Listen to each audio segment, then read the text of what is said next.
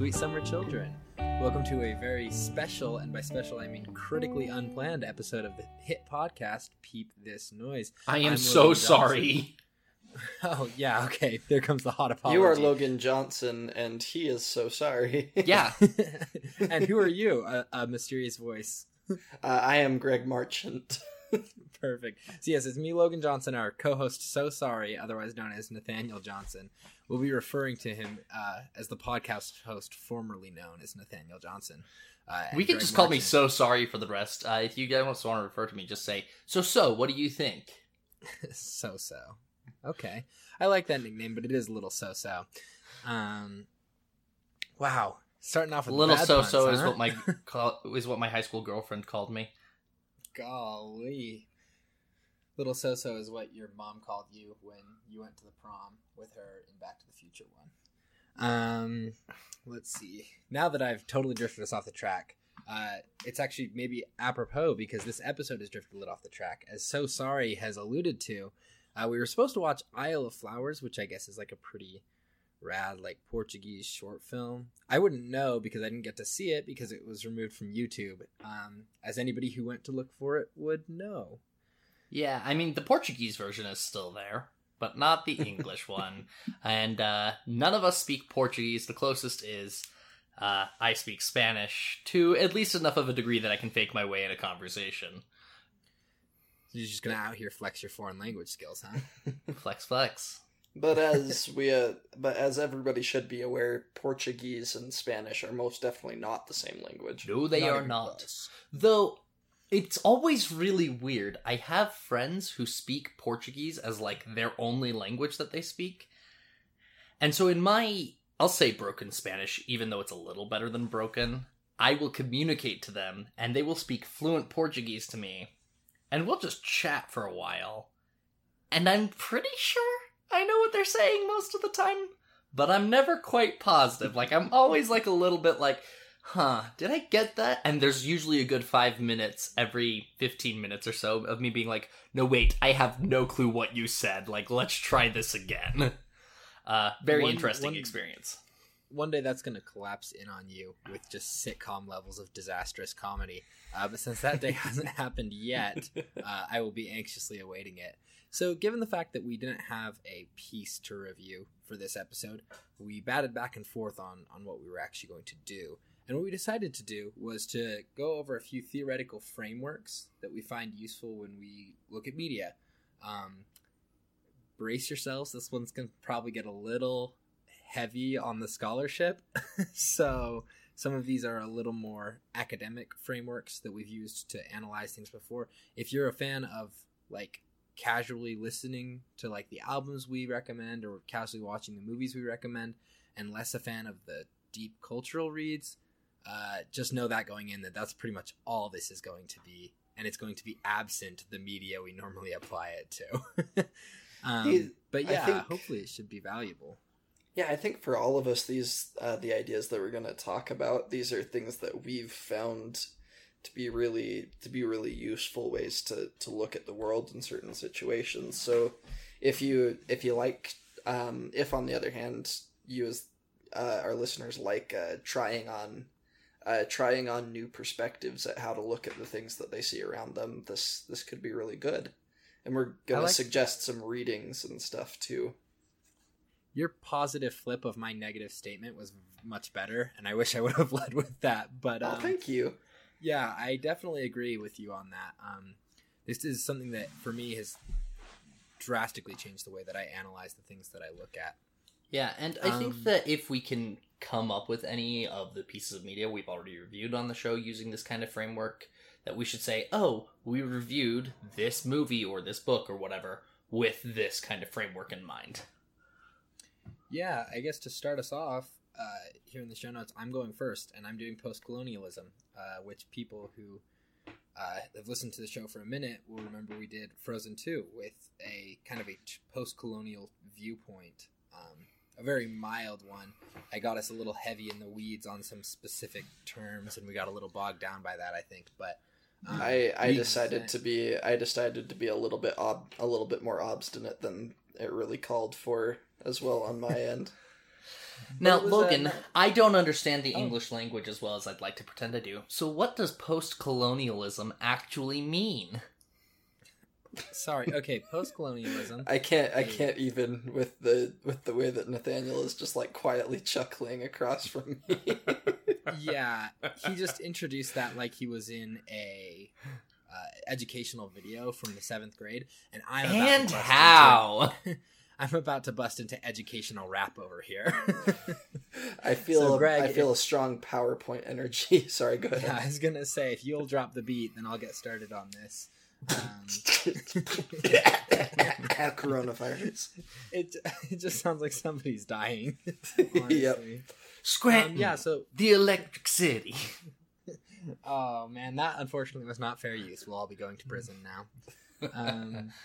So, post-colonialism, I guess, to leave the segue train and get onto the real one, is a form of literary theory that was derived essentially the moment that thinkers were allowed on the scene who were not white.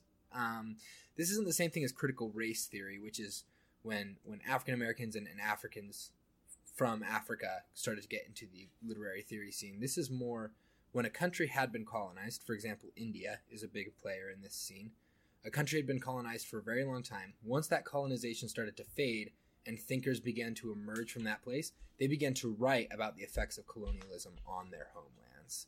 And so a big thing here, a big element, is an analysis of colonialism and of imperialism and of the problems that it causes on a global and local scale. Some big thinkers in this field are Edward Said, Gayatri Spivak, and Homi Bhabha are kind of three big players in this space.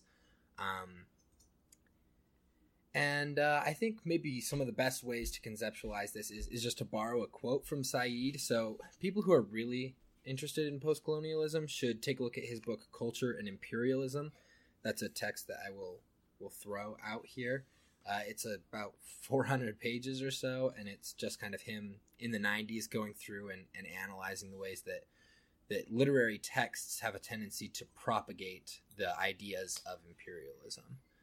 One of the things that he says here in this book is borrowing from the second chapter about Jane Austen.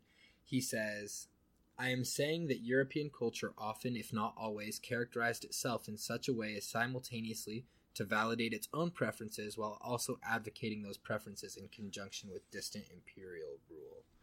So Said's main thesis, and one of the big ideas in imperialism or in post-colonial theory, is that an imperial power or even a colonial presence has a tendency to be ideologically reiterated through its artwork.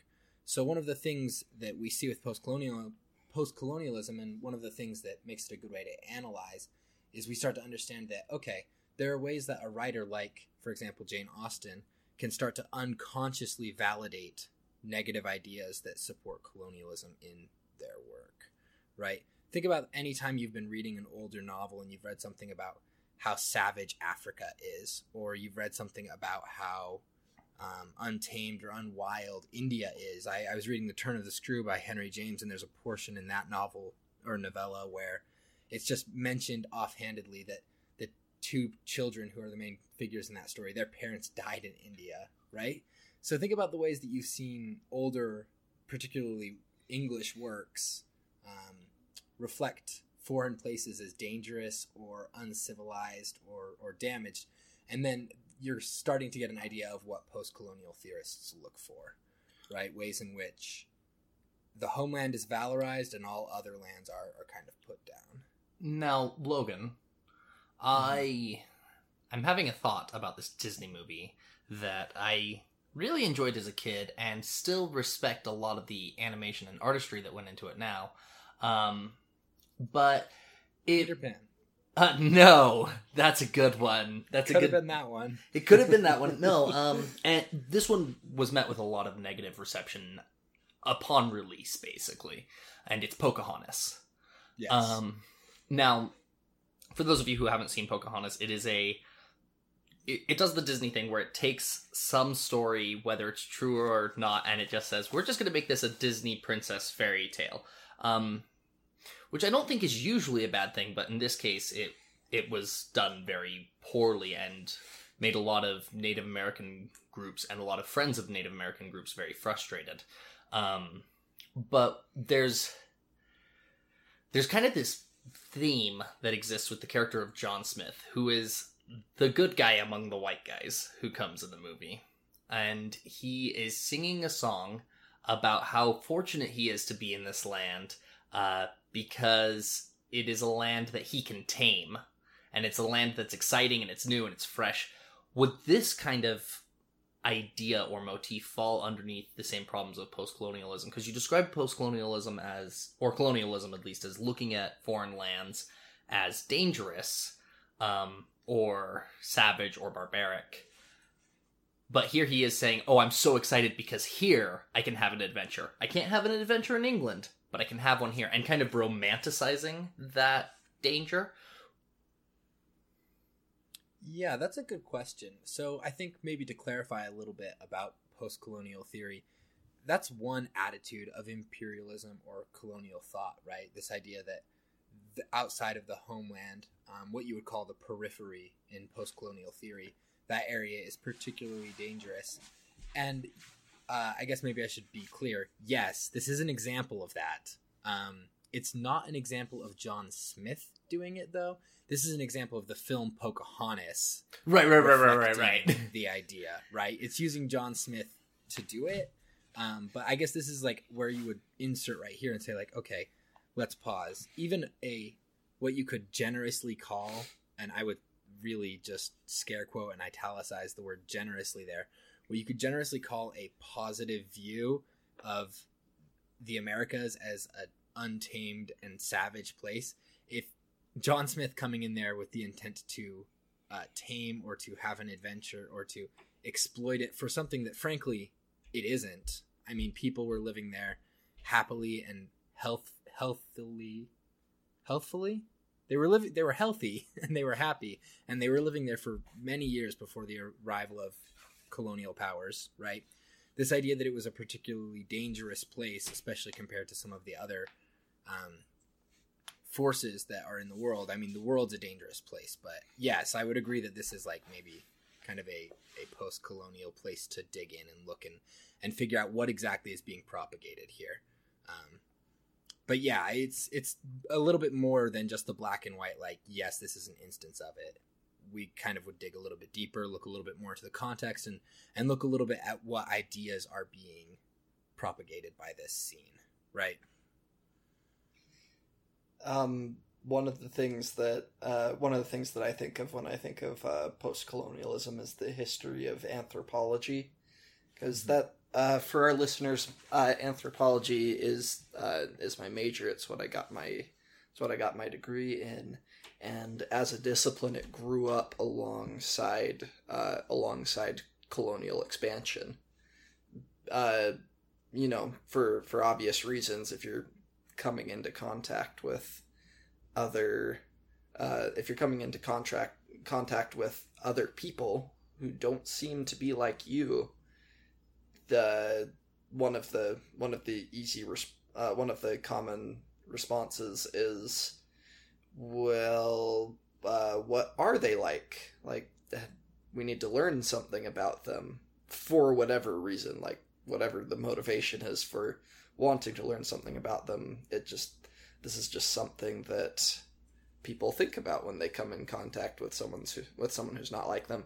And with colonialism in particular, there was a heavy economic and political element here, because not only were people curious, but they had businesses to run. They had businesses to run in these new places, and they had to figure out how to manipulate. Governments had to figure out how to manipulate the indigenous populations and all of that stuff. With post-colonialism, and the theories, and the ideas that you put forward a minute ago as like the main points of post-colonialism, those are ideas that kind of changed the way that anthropologists looked at things. When I kind of outline the history of the point of the theoretical framework that I'm going to talk about later, I'll probably bring this up again, but post-colonial theory changed the way anthropologists researched other people. Like, they changed the way that they decided what questions to ask and what was worth knowing and what we could really legitimately know based on ethnographic research. So it's one of those theoretical frameworks that has had a big role in the field of study that I picked in college, and along with that, a lot of anthropological research actually contributed to the greater body of post-colonialist theory as well, which is kind of cool. Yeah, they definitely kind of grow up together, and part of the reason for that is because post-colonialism is so rooted in, it changes the way that we see ourselves and the way that we see others, regardless of where you're from, whether you're from a colonial state or from a colonized state. You begin to see yourself and other powers in the world in a completely different way. One of the things that this does, I'll quote again from Said here, is it helps us look for the ways that this happens in our favorite media. What Said says in his book is, he says, how do writers in the period before the great age of explicit programmatic colonial expansion situate and see themselves in their work in the larger world? We shall find them using striking but careful strategies, many of them derived from expected sources, positive ideas of home, of a nation and its language, of proper order, good behavior, moral values. But positive ideas of this sort do more than validate our world. They also tend to devalue other worlds, and perhaps more significantly from a retrospective point of view, they do not prevent or inhibit or give resistance to horrendously unattractive imperialist practices. So what Said is saying here is essentially that writing from the time, and I would extend that to modern writing, helps us view the ways that imperialist groups viewed themselves, and helps us situate those in context with what happened in imperialism and how we can prevent it in the future. I actually think from here, Greg, it might be a good segue to move a little bit into your field and talk a little bit more about that, and then maybe we'll swing around to Nathaniel's if that works for everybody. Yeah, that works for me. Cool. Yeah. So, like I was mentioning, the theoretical framework that I wanted to talk about is historical particularism, which is specifically basically the fundamental framework for American anthropology. It was kind of developed and popularized by Franz Boas and his students. Boas was a German American scholar who focused on changing a lot of the ways that anthropology did things while he was pursuing his anthropological career in the U.S. He specifically pushed back against two things, and a good reading for this is his paper. It's like 12 pages long, called The Methods of Ethnology. So Franz Boas, The Methods of Ethnology, he specifically pushes back against two ideas in certain ways. The first is that there's this universal, uniform, cultural, linear, cultural evolution that all people go through. It's that idea that they're savages, barbarians, agricultural states, and industrialized nations, and in that order you go from less evolved to more evolved. And he pushes back against that idea, and also the idea that all culture is basically promulgated through migration and dissemination. Like,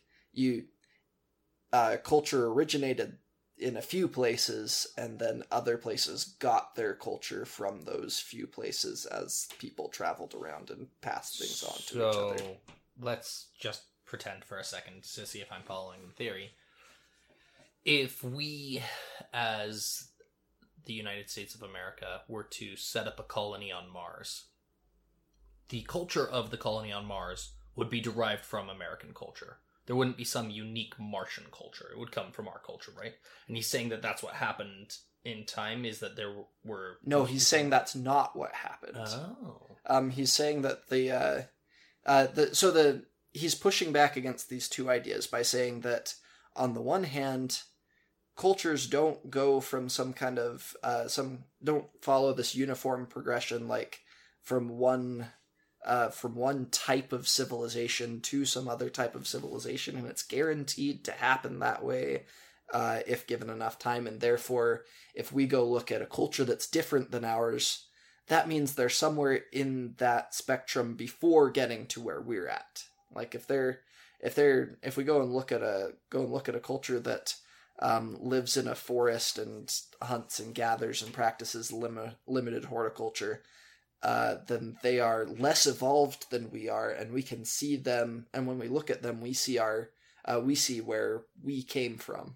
Well, I've got an example of this that's actually really relevant. Then it sounds like when the Spanish conquistadors started going across South and Central America, none of the massive empires that existed, whether that was the Aztecs or the Inca or the Maya, had the wheel. They didn't have wheels like we have in European contexts. Yeah. Wheels have been around for basically ever in Europe. Yeah. But they didn't have them in these empires, which would be an easy justification to say, they can't figure out the wheel? Ha ha ha. They're so foolish. But yeah. The Inca, on the other hand, had spreadsheets made out of rope. Yeah. That were basically like, we're talking like the kind that you would expect to find on like an accountant's computer nowadays, made out of these rope called quipu. So like, It's not that they weren't advanced, it's not that they weren't able to do these things, it's just the priorities were different, and the technologies and the way that the culture developed were just different. Yeah. Well, one of the kind of factors that some people have pointed to with specifically the a lot of those Andean cultures not really using wheels. Mm-hmm. It's probably not that they didn't know how to make them. It was probably that they're not really all that useful. Anybody who's tried to, go off-roading in even a vehicle designed for it should realize that it's definitely a lot more unsafe than just walking across the ground. Yeah. Much more.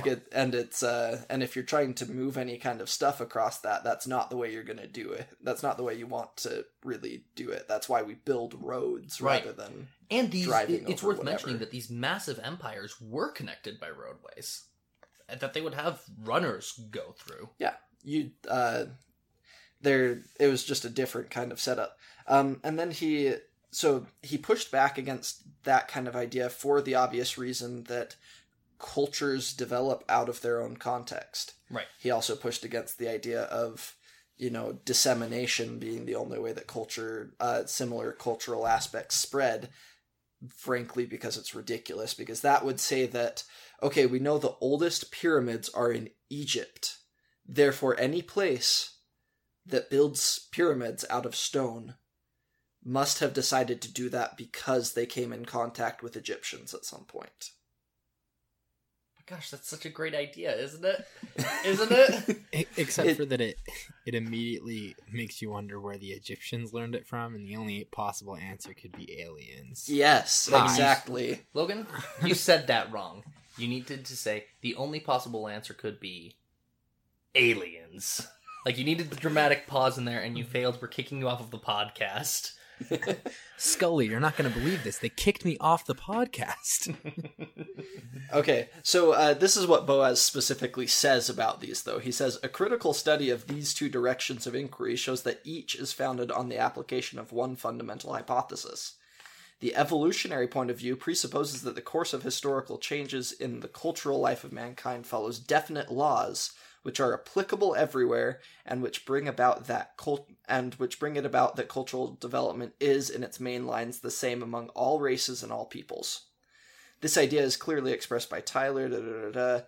As soon as we admit that the hypothesis of a uniform evolution has to be proved before it can be accepted, the whole structure loses its foundation. Well done. He just calls them out, and then he goes on to talk about some of the things we've already talked about. Basically, Boaz's point is that every culture exists in its own historical context. Cultures come about as individuals form societies and adapt to their circumstances, and are shaped by their history and by the norms and practices that they establish within their societies. That those things over time shape them, and that therefore we need to first consider any culture in its context so that we don't turn it into something that it's not.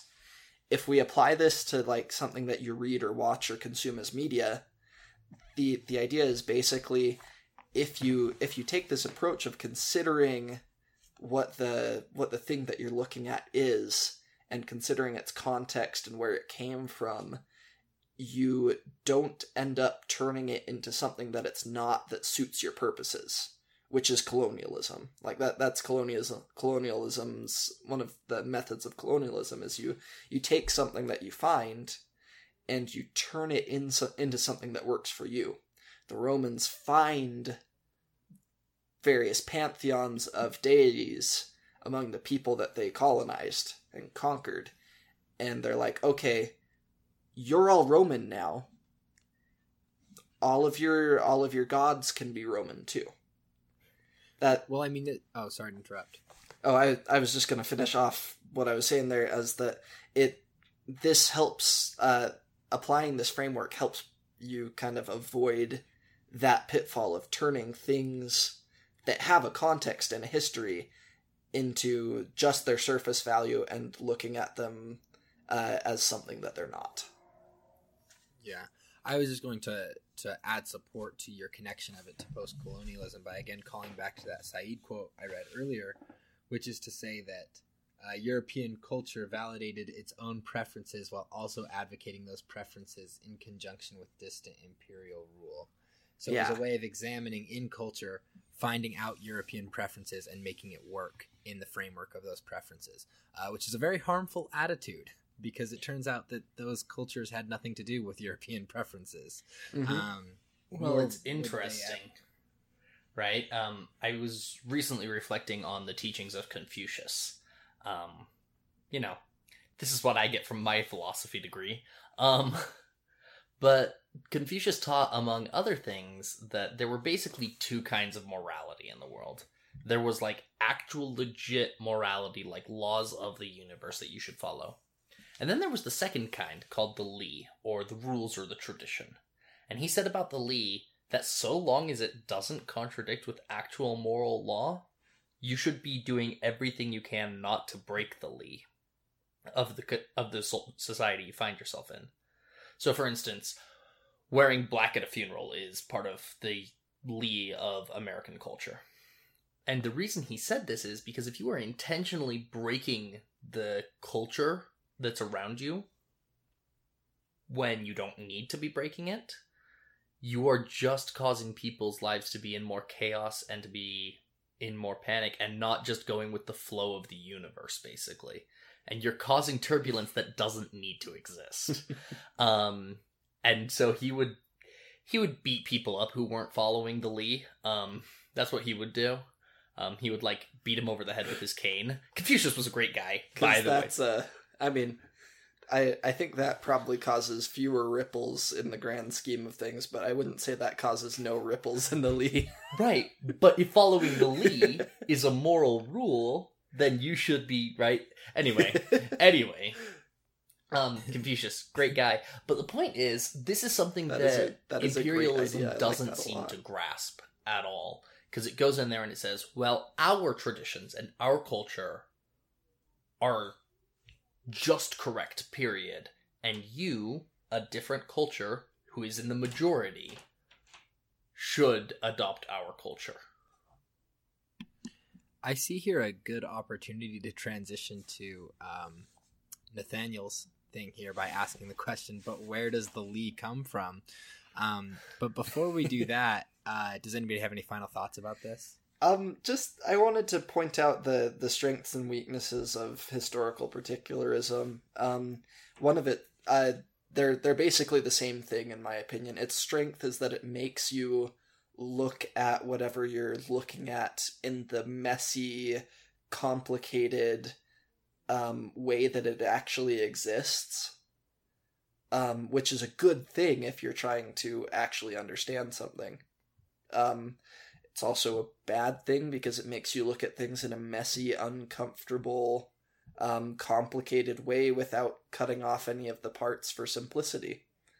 So it's kind of tricky to do, but I think actually it's not really tricky to do. It's tricky to kind of it's tricky if you're trying to, if you're trying to just really understand something at a basic level. Yeah, I guess a good way to put it is it can make it really interesting to do a deep dive into a subject. But if you're just trying to go enjoy a blockbuster movie that puts certain cultures in a problematic light, might not be as fun because you are looking through it at that lens, and you might not be able to enjoy the experience as much. Yeah, that's a good way to put it, yeah. Oh yeah, we should have led with this, but all cultural theory kills me. And it has for years, and it will never cease to do so. I just wish I could enjoy things uncritically now, and I can't. Yeah, Except for Bloodborne. I can enjoy Bloodborne uncritically. Oh, now I'm going to have to look at it, aren't I? Oh, bummer. Well, I'm making you play it with me later tonight, so good chance there. Yeah. Man. No. So we wanted to move into mine, which is significantly different from yours, I would say. Though, reasonably Is it, similar. though? I know. Is it? I know. I would say that it finds its roots in something different because it's not explicitly looking at colonialism. But it is looking at capitalism because this is Marxism, who is named for, of course, Karl Marx. Dear listeners, if you're not familiar with Karl Marx, after listening to this, just go look up some memes about Karl Marx. There's some good ones. Yeah, that'll be a great introduction to Marxist theory. Well, this is going to be their introduction to Marxist theory if they haven't had it already, but hopefully afterwards they can go laugh at the good jokes about classes being canceled forever. But yeah. Gosh. Hey, Marx thinks classes should be canceled forever, and I agree with him. So, just one thing before we jump too deeply into it. What's that book that you've got there next to you? Because that's probably a good text if somebody wants to go and read some stuff. So this text, I don't know that it's the best text on it, but it's the Marx Engels Reader. It's basically a collection of Marx and his buddy Engels' most important work. Now, it's not a complete version of his work, so for instance, his most famous book, Capital, or perhaps his most important, I suppose the Communist Manifesto would probably be his most famous. Yeah. But Capital is probably his most important work. That's like 900 pages. Certainly his longest, yeah. Yeah, it's like 900 pages. That's not in this little like 700-page book that has a bunch of his other writings in it. Having read it for a class, it's a bit of a slog. Yeah, but it does have excerpts from Capital in here. So the shortest way to describe Marxist thought is that Marx looked at the capitalist system around him and he said, I think that this is kind of abusive to people. How does the capitalist system work? And what can we do to change it, to make it better? And his idea was essentially that you overthrow the capitalist To system. abolish it, yeah. Just get rid of it. His idea was not to change it and make it better. His idea was to absolutely be rid of it. Right. When I say make it better, I meant make the lives of the people being abused better.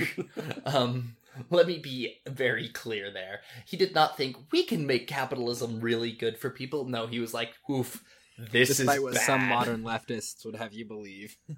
Yeah. And so what he basically did is he said, all right, the core value of capitalism is human labor, or really labor in general, but human labor.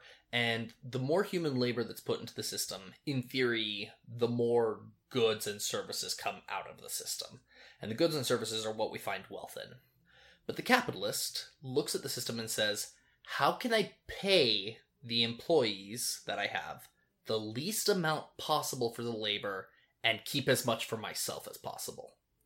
So if you've ever worked a job where you work the same amount of hours as your boss, or even worse, fewer hours than your boss does, and somehow you know that your boss makes significantly more than you do. Do you mean more hours than your boss he meant does? more hours. I do. Yeah. Sorry. I meant your boss works like 10 hours a week while you work 40. That's what I meant. Yeah. And Tom Nook. yeah, if your boss is Tom Nook from Animal Crossing, Tom Nook is a capitalist. Yep. And basically, they make money off of their employees doing the labor. A really fun way to think about this is if you get a job making $10 an hour to do something, but you're able to hire somebody else to do that work for you for $5 an hour, you give them $5 an hour to do the work you were going to do for 10, and you still get the $10 and you keep the other 5 for yourself without doing any work. That's basically capitalism, and Marx said, oh, this is bad. Oh, this is really bad. Because what happens is, it's not just that you do that to one person, it's that the capitalist then has a factory full of people. So he has 1,000 workers that he's paying $5 for the $10 job. And then from each employee, he's taking $5 an hour that they have made profit and keeping it for himself. If I can chime in here, please, a little bit. Marx's thesis deviates a little too from this idea of labor exploitation. Marx wasn't necessarily condemning the evil of a particular length of labor in a week, right? A particular amount of time. In fact, in the beginning of Capital, which I may or may not have open, he says that the wealth of societies in which the capitalist mode of production prevails appears as an immense collection of commodities appearing in their elementary form. So essentially this idea that the driving force of capitalism is to get the immense collection of commodities. Mm-hmm. Marx goes on to explain that it's this immense collection that actually starts to become a problem. Because in this pursuit of immense collection, the basic human rights of people tend to be violated, right? People go hungry and homeless while capitalists have collected immense amounts of commodity, basically. Yeah. And so the exploitation is a problem, but even deeper than that, Marx highlights the societal problems that emerge from the hoarding of wealth. Absolutely. So, with this whole concept laid down with the hoarding of wealth, a great resource that you can go watch to just kind of get the feel for what this is like is Netflix's The Dark Crystal: Age of Resistance. Now that was an unexpected twist, but hit me. Well, so in brief premise for this, there are 2 important races, 3 really, but 4.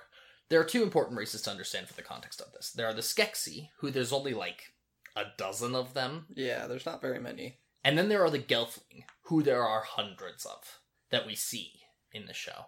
And the Skeksis are the ruling class, and they are in charge of everything. And the Gelfling basically make the wheels of society turn. But the Skeksis take tribute from the Gelfling. It's a lot like old ruling classes back in the day. The difference really from Marx between the ruling class and the capitalist class is that with the ruling class, you knew the ruling class was taking from you. With the capitalist class, it's not as clear that they're doing that. Because the ruling class would come and tax you and take your money straight from your pocket. Whereas the capitalist just never gives you the money to begin with. So I kind of have a question going off of that.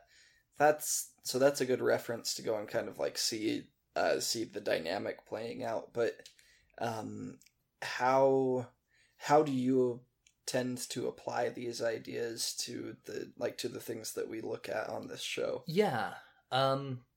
I think in order to fully answer that, I should explain the other half of it, which is the socialist half or the communist half of the system that Marx says we can do better by making things equal and fair. And he basically says that by, I believe the phrase is, from each according as they're able, to each according as they need. Meaning that everybody puts into the system whatever they can. Everybody works, everybody labors, everybody adds commodities in to the best of their ability.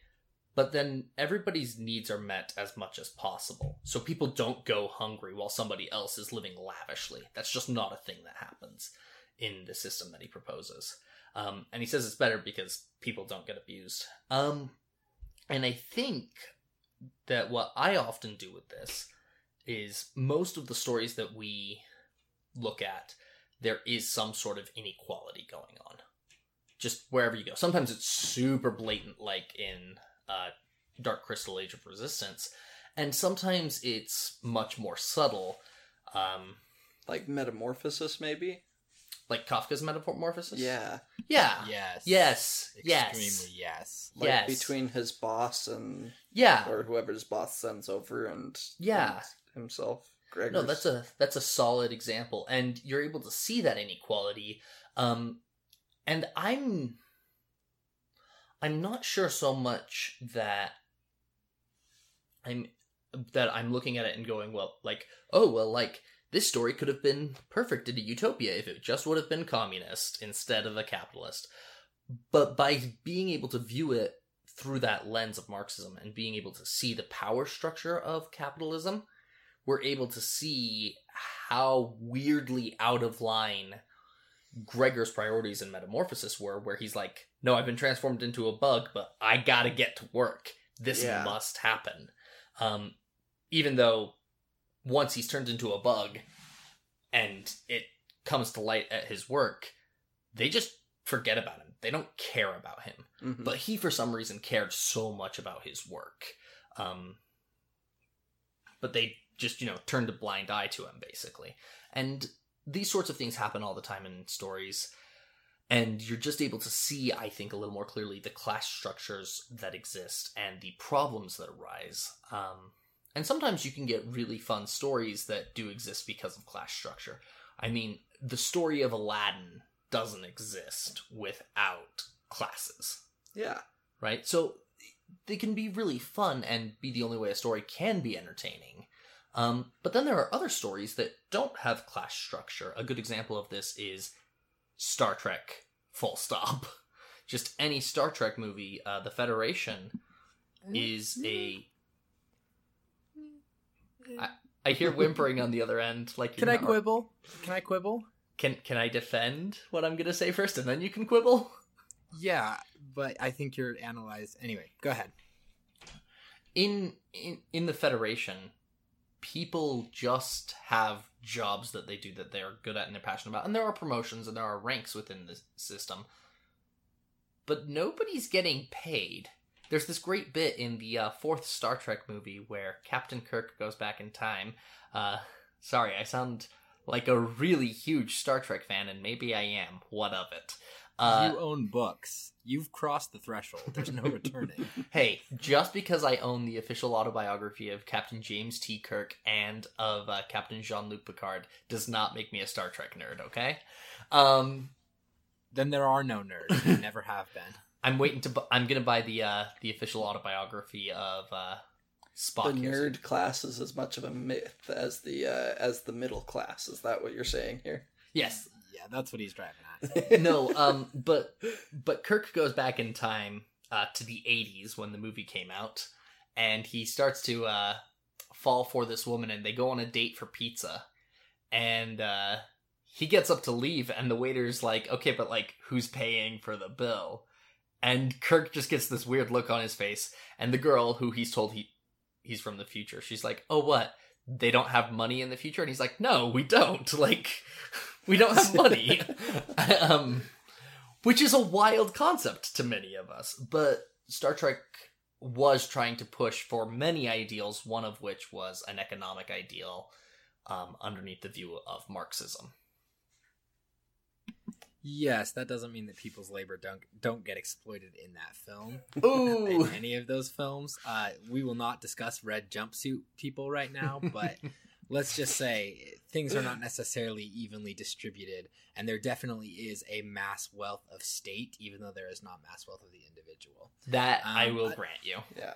Another way that we can apply Marxism directly to texts is kind of in the way that we talked about with post-colonialism. There was a Marxist in the 70s named Louis Althusser. I always mispronounce his name, so if I botched it.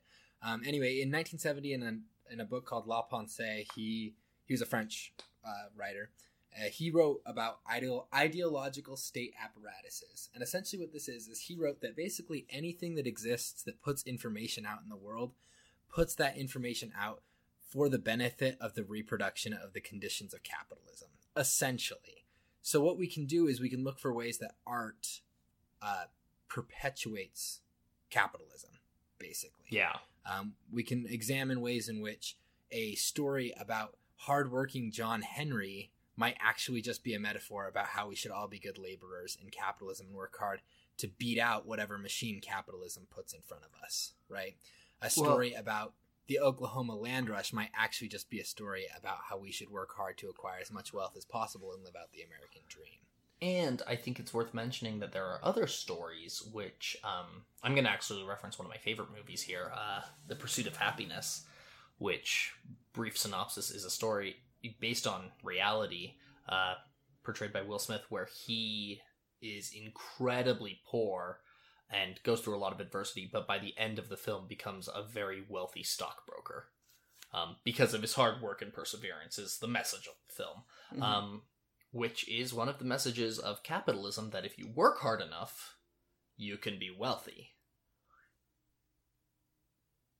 Which is not actually how it works.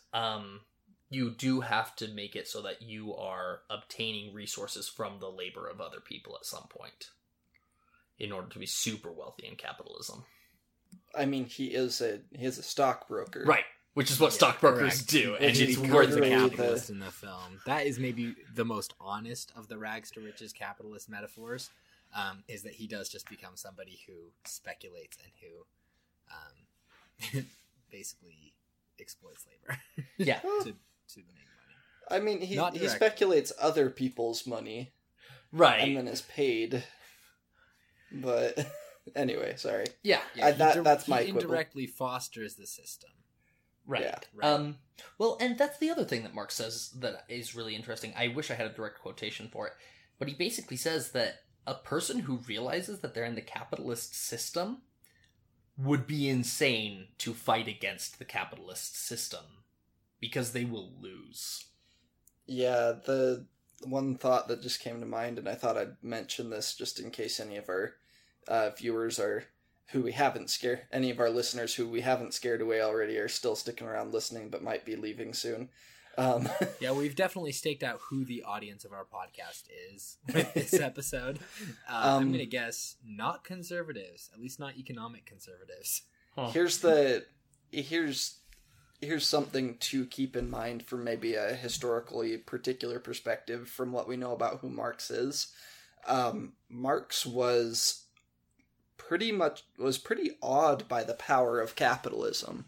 I mean, along with a lot of other economic theorists who looked at capitalism in a little bit more of a critical light, from other perspectives aside from Marxism, along with I want to say Marshall Solons, who was an anthropologist who looked at how other types of economic systems follow other forms than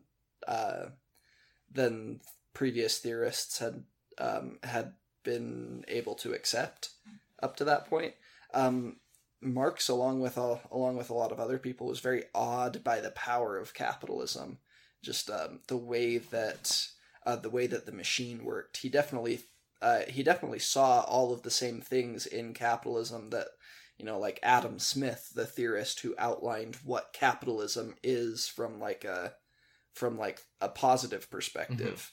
Mm-hmm. He definitely saw all those same things, and saw the power of it and the way that it did achieve certain necessary goals. But he was also looking at it from the human perspective, but what does this mean for people? Right. I not only... Oh, go ahead. I was going to say, I think it's worth mentioning that Marx isn't super original in the way that he views the machine itself. Like, a lot of these thoughts have been pushed forward by other people. What makes Marx incredibly unique is him saying two things. One, the system is bad, and two, it will inevitably change into something better, specifically being communism. Yeah, which is a really Not necessarily communism, but I see where you're... Well, that's his argument. That's his argument, but yeah, it's an important point, I think, because the tendency along with colonialism and ideas like cultural evolutionism is to think that change the idea of capitalism to the idea of the free market. Like, mm-hmm. This is the natural state of things, rather than something that people made and that people continue to propagate and change over time. Right. There's Marx from a historical particularist standpoint.